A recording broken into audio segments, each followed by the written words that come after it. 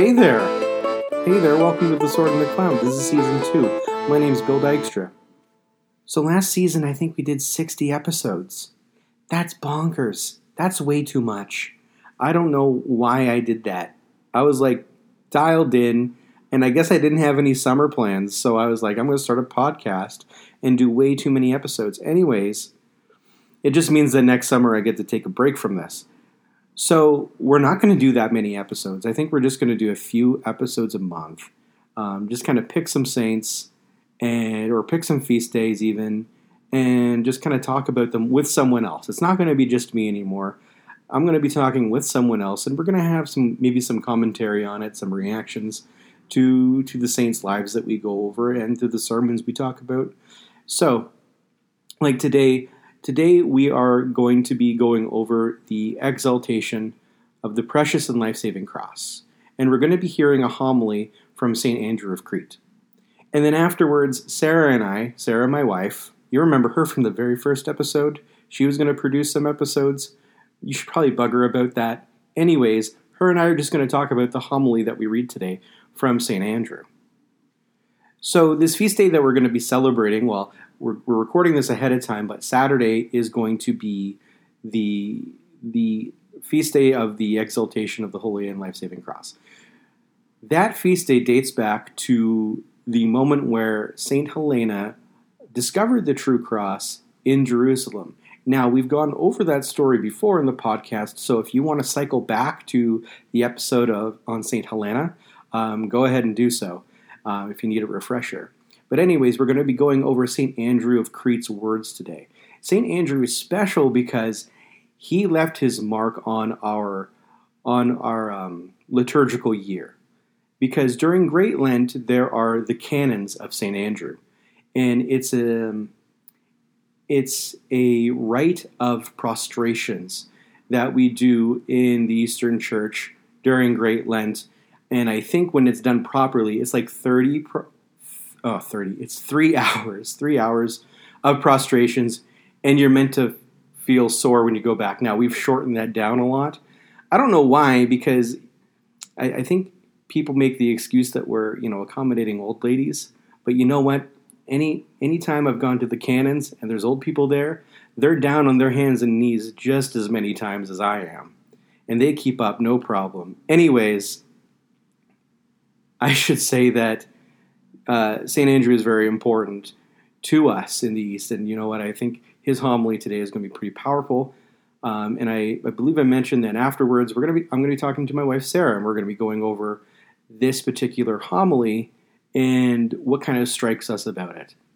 Anyway, so without further ado, here will be the sermon on the exaltation of the Holy Cross by St. Andrew of Crete.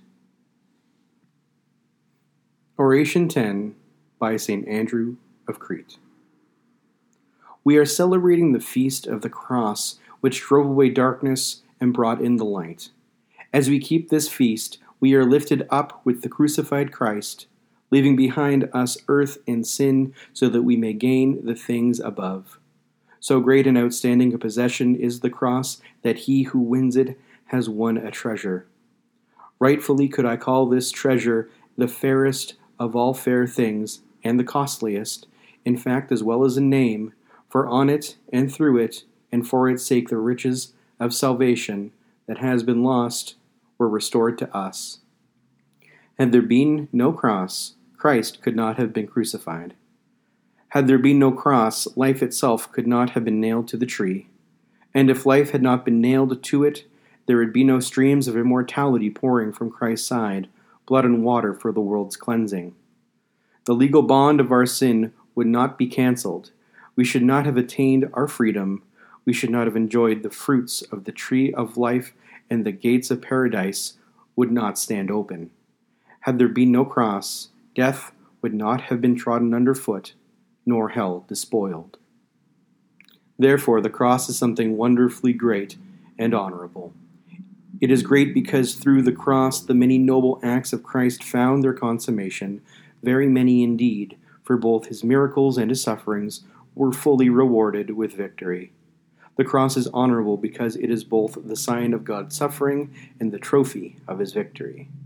It stands for his suffering because on it he freely suffered unto death, but it is also his trophy because it was the means by which the devil was wounded and death conquered. The barred gates of hell were smashed, and the cross became the one common salvation of the whole world. The cross is called Christ's glory. It is saluted as his triumph. We recognize it as the cup he longed to drink and the climax of his sufferings. He endured for our sake. As to the cross being Christ's glory, listen to his words. Now is the Son of Man glorified, and in him God is glorified, and God will glorify him at once. And again, Father, glorify me with the glory I had with thee before the world came to be. And once more, Father, glorify thy name. Then a voice came from heaven, I have glorified it, and I will glorify it again. Here he speaks of the glory that would occur to him through the cross. And if you would understand that the cross is Christ's triumph, hear what he himself also said. When I am lifted up, then I will draw all men to myself. Now you can see that the cross is Christ's glory and triumph.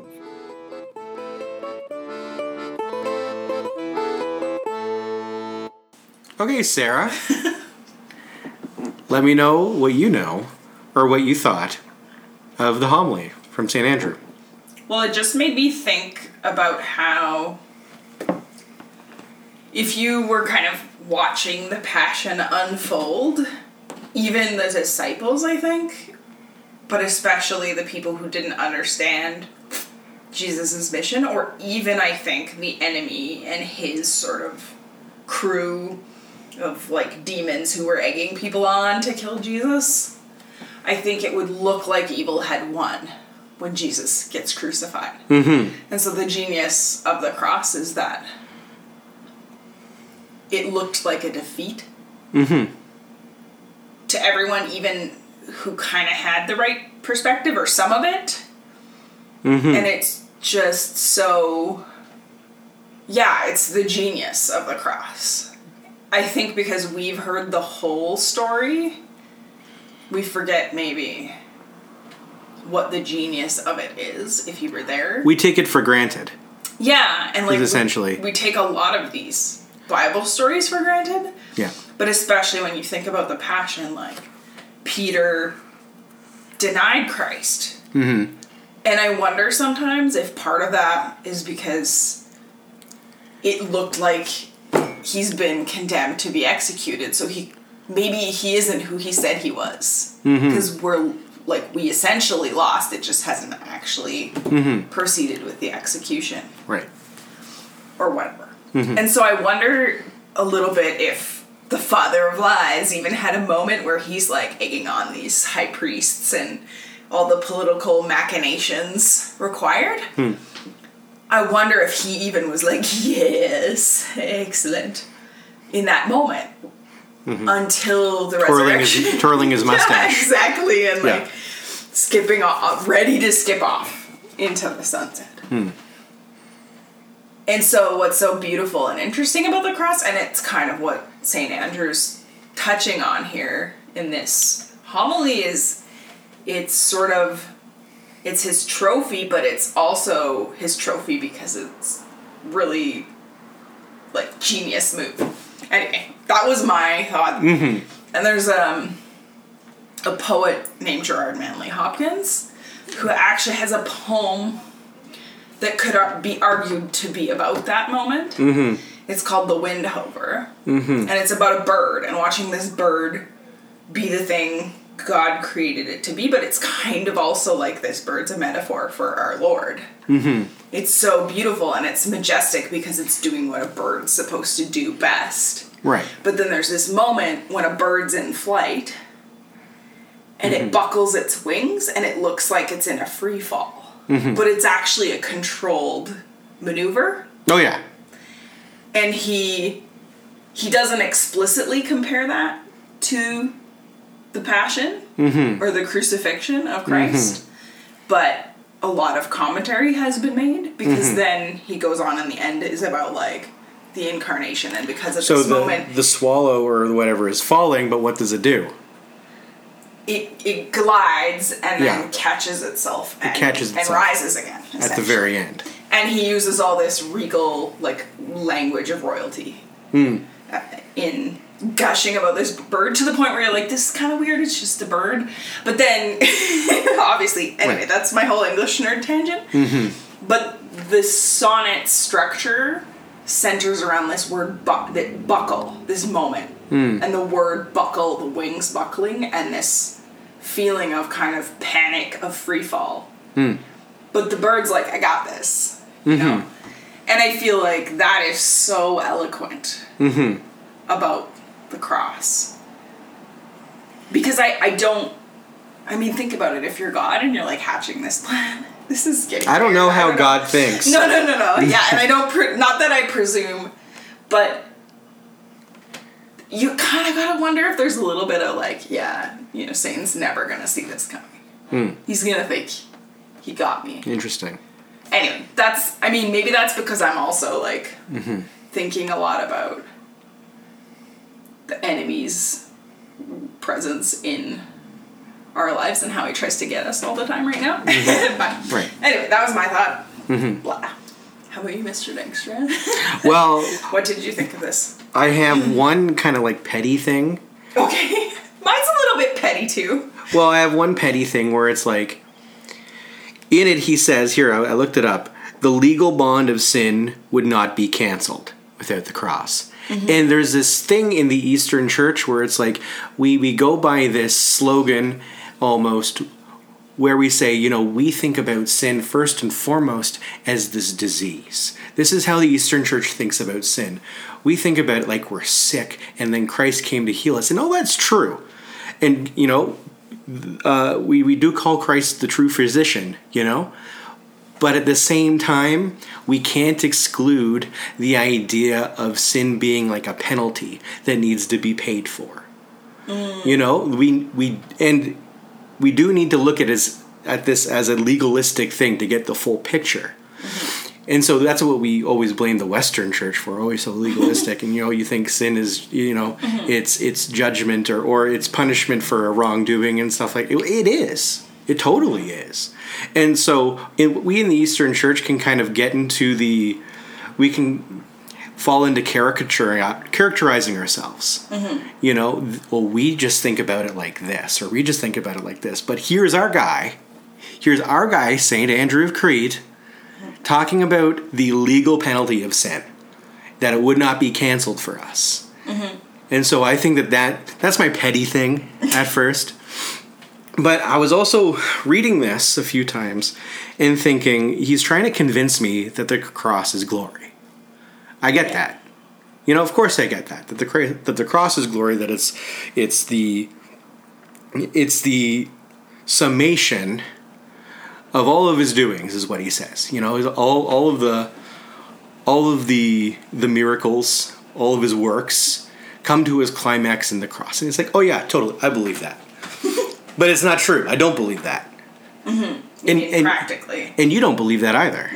Or we would live differently. Well, when you're hungry on the couch and you're suffering. Hypothetically, everyone. That just happened. I was so angry before You were so angry. And the thing is, as Christians, when we suffer, we are mystically united to Christ on the cross. Where is the glory when we're uncomfortable? Not just suffering, not nails through our skin, but when we're uncomfortable, or when we're hungry, or when we are going through emotional torment. It's just, woe is me. It's just, it's not, I'm suffering. This is me sharing, the glory of Christ's cross. Isn't that lovely? I've never said that in my entire life. And I likely won't say that for quite some time. I'm going to try to. But it's more I guess this is me. Yeah. Sharing. And it's we only believe that the cross is glory in a certain circumstance with a certain person. Yeah, it's fine for us to look at Jesus up on the cross, but not ourselves. It doesn't extend to us. Well, I think that was another piece of what I was thinking about with this event that looked like a victory for the enemy. you know, it also is something that we can take back into those moments where everything's falling apart.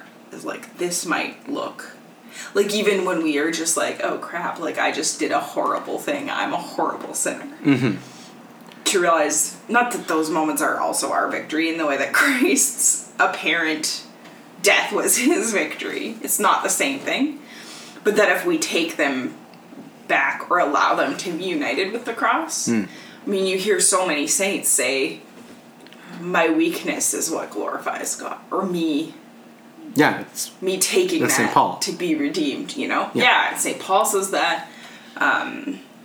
I think St. Teresa and St. Dina Balaje are like really big about how little they are and how that makes more room for God to bring his glory and let it shine through them, because if they were awesome, you know, this is what they would say. Obviously we think they're awesome, but they would say if they were a lot more awesome, then people wouldn't know whether it was God or, or them being awesome. What was the other thing? How about we pour a cup of tea right now? I want a cup of tea, and I see my cup over there, and I can't reach it. And so we're just my tea break.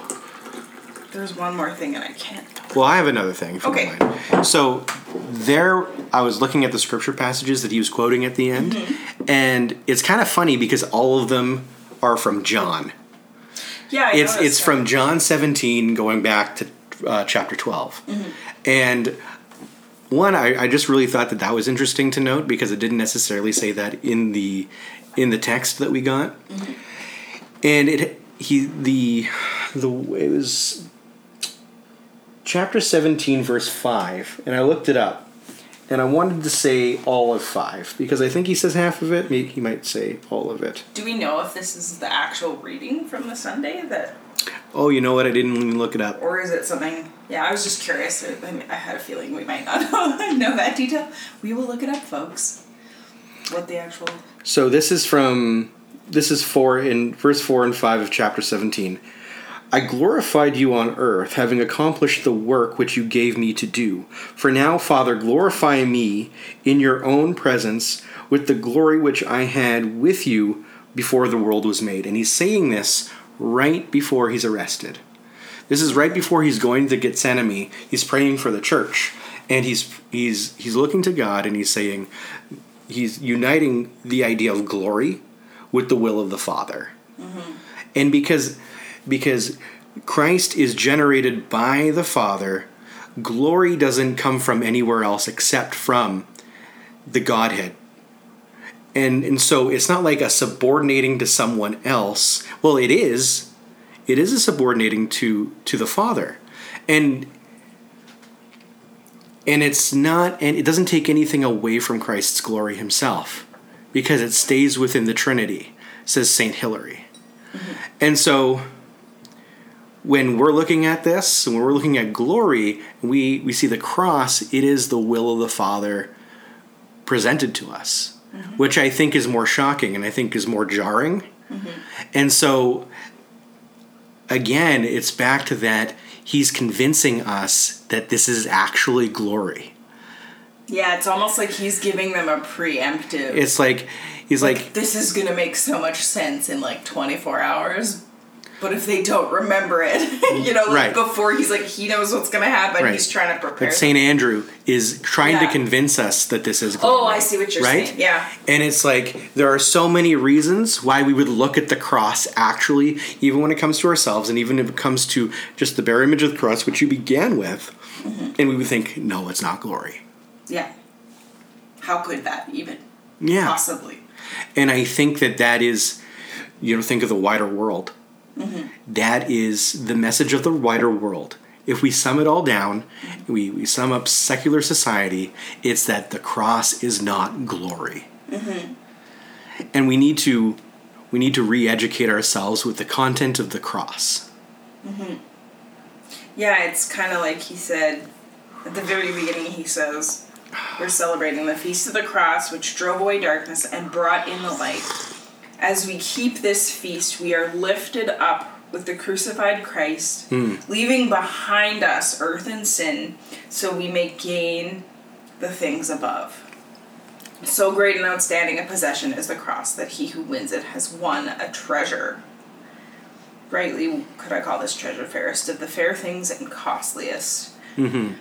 It's kind of like we forget that all the time. We forget, like, these little things that are sort of deprivations of what we think of as glory in a worldly sense. I mean, you had a spiritual director tell you once that when you're feeling like rough and at the bottom of the pecking order, you know, it might be because you're a Christian and your like measurement of whether or not you're in the will of God, it has nothing to do with like owning it, you know, killing it at work or something like that, right? Right. It's there's a different metric, and I think we play this ping pong game, you know, where when you sit down and pray, you're like, well, yeah, I believe that this is the valuable, costly, fairest of fair treasures. Right. And I want to be lifted up for the things above, and I don't care. But then on the, like, subconscious, like, place that you act out of in gut reactions to life. And I think that's the journey of prayer, and I think that's the takeaway to meditate with on this, is to continue to pray and pray that we get to the point where our gut reactions and our automatic way of assessing the world and situations is through this lens. Through the cross. And I think the only way we get closer and closer to that is meditating on the cross, is participating in the sacrifice of the liturgy, the sacrifice of the Mass, whatever. The liturgy comes from the cross.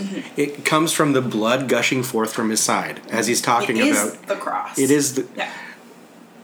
Yeah. I don't know if liturgy is the cross. I don't know if that's true. That's where I was just accurate, like, I was like, but it is the we're just conjecturing and we don't know actually. That happened. Yeah. It brought reenacted. Re-realized. That's not a word, but I was talking about my spiritual director. He was reminding me yesterday that Aquinas said that with one drop of his blood he renewed the entire world.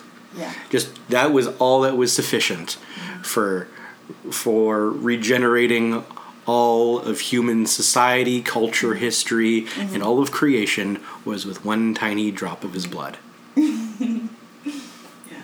And then tomorrow, so when we go to liturgy, we're recording this night before. Tomorrow when we go to liturgy, we actually have points where we all bow down, hands and knees on our faces, and venerate the cross. And there's these times where, and I think we do it over and over again, and then we'll do it over and over again throughout any liturgy that's happening during this the festal week of the exaltation of the Holy Cross. And we say, by your cross, O Master, we bow in veneration. And we glorify your resurrection. Resurrection, yeah. I think so. Yeah. Oh my goodness. I hope we're right. You're used to singing something. Yeah, and then you have to just recite it, and it's like. And we get down on our hands and faces, and it's one of my favorite times of the year. Totally. Yeah.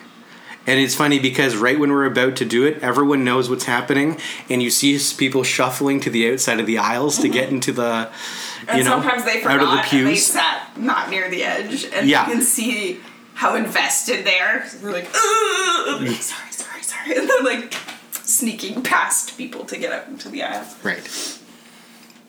Okay. Yeah. Cool. I think we did it. I guess that's.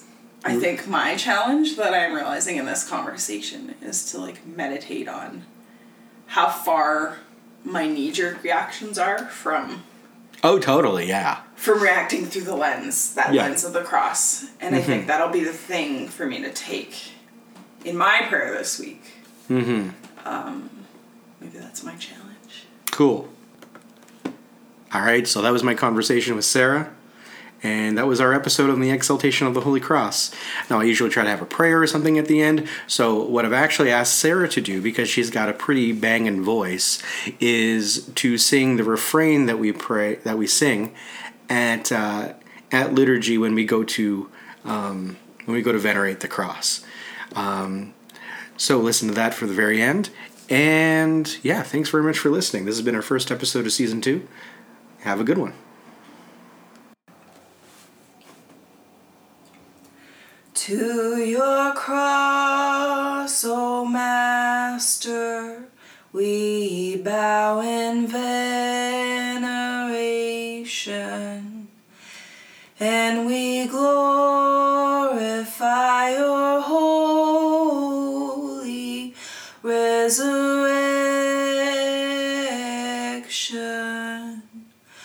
To your cross, O Master, we bow in veneration, and we glorify your holy resurrection.